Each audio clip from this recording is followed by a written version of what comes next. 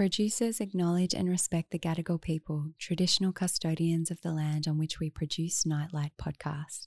And we acknowledge and respect all ancestral lands of Australia's First Peoples. We pay respects to their elders past, present and emerging.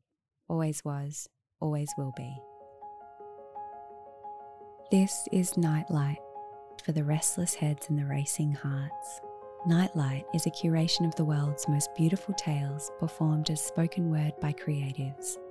Find a quiet place to just pause for a moment, because stopping, deep listening, and focusing on one immersive experience has the power to change your state and your outlook on life. I'm Ali Datto, and this is Beautiful Brave Fools by Natalie Silber for you. Nightlight, where the light is always on.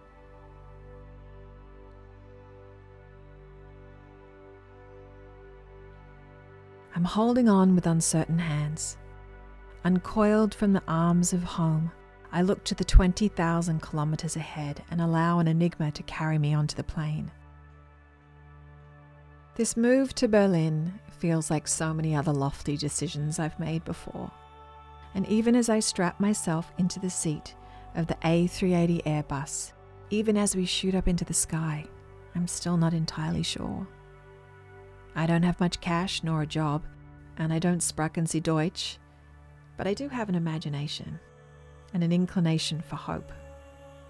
I'm to meet a man when I land. We met 3 months ago. He's a musician from home living in Berlin. Not for much longer though. I once saw him play the piano in a smoky local pub, and his everything floored me. He had dark features and an enviable talent. I was certain he saw me through the smoggy light. I planned to ask him if he'd seen me too. We first connected as many dreamers do. I messaged him, he messaged me back. A few small exchanges and vague plans to meet in Berlin soon morphed into something a little more. And more. Our digital love letters became a shared journal of our innermost worlds. This space, the words of two unknown lovers, was our solace. A quiet place for our worries and doubts, for our fears of the tangible lives that didn't ever enter our realm. We spoke on the phone once before I flew over. We arranged to meet, and I trembled. My friends, my family, they all urged me not to invent a story. Yet I knew he would become one for me. They told me, "What are you doing entangling yourself with your musician? You do realize his music will be the beginning and the end of his love for you." He warned me of this too, that we would meet at the center of our cross before continuing in opposite directions. But I don't take well to being told, and this is my story. So it'll go how I write it. Berlin welcomes me with a homely embrace. Her air breathes restfully. The delicate autumn sun brushes the buildings that line the riverbank where I sit. Jet-lagged and hazy, I ease into my new home. All the foreign and familiar sensations of this place swirl around me in a tender dance. I'm happy in this moment, sitting at the precipice of possibility, at the intersection of what has been and what might yet become. I hold it tight, as tightly as I can before it leaves me, as these moments inexorably do. And then it's gone, and I'm left to wonder why we wait. Why do we wait and plan and give away our days, our months, our years for something so ephemeral, even though we know too well that's just like a train, she's only passing through? If this love story were an equation, my input versus output would never be worth the investment. Still, I'd splurge it all over again to feel how I do in these minutes before we meet. We'd agreed to rendezvous on the Grand Cathedral steps. I get there early to see the entrance blocked by building works.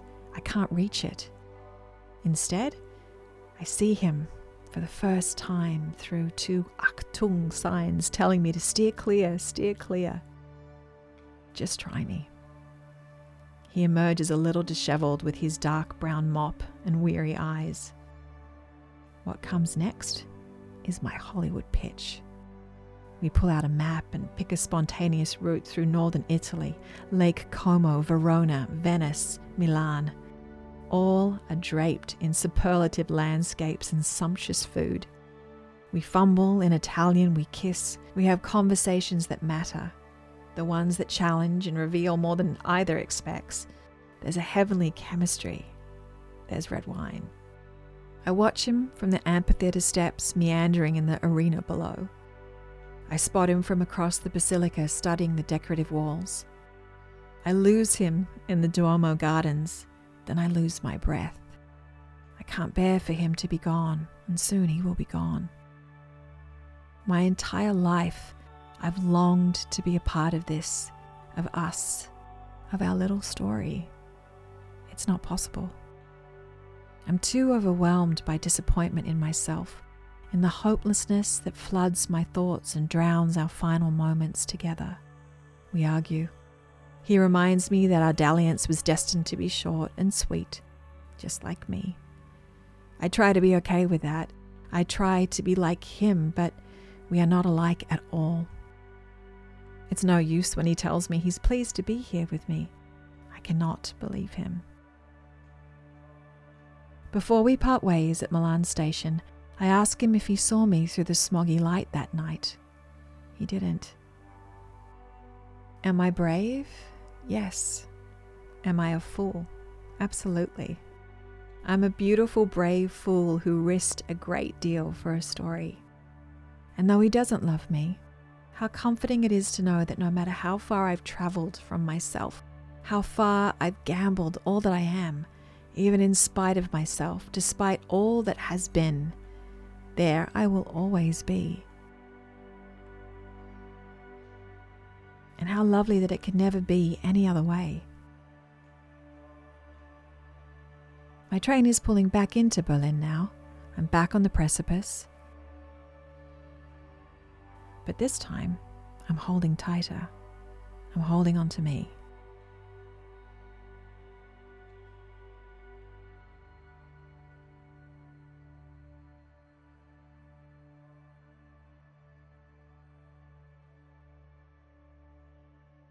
Nightlight, where the light is always on.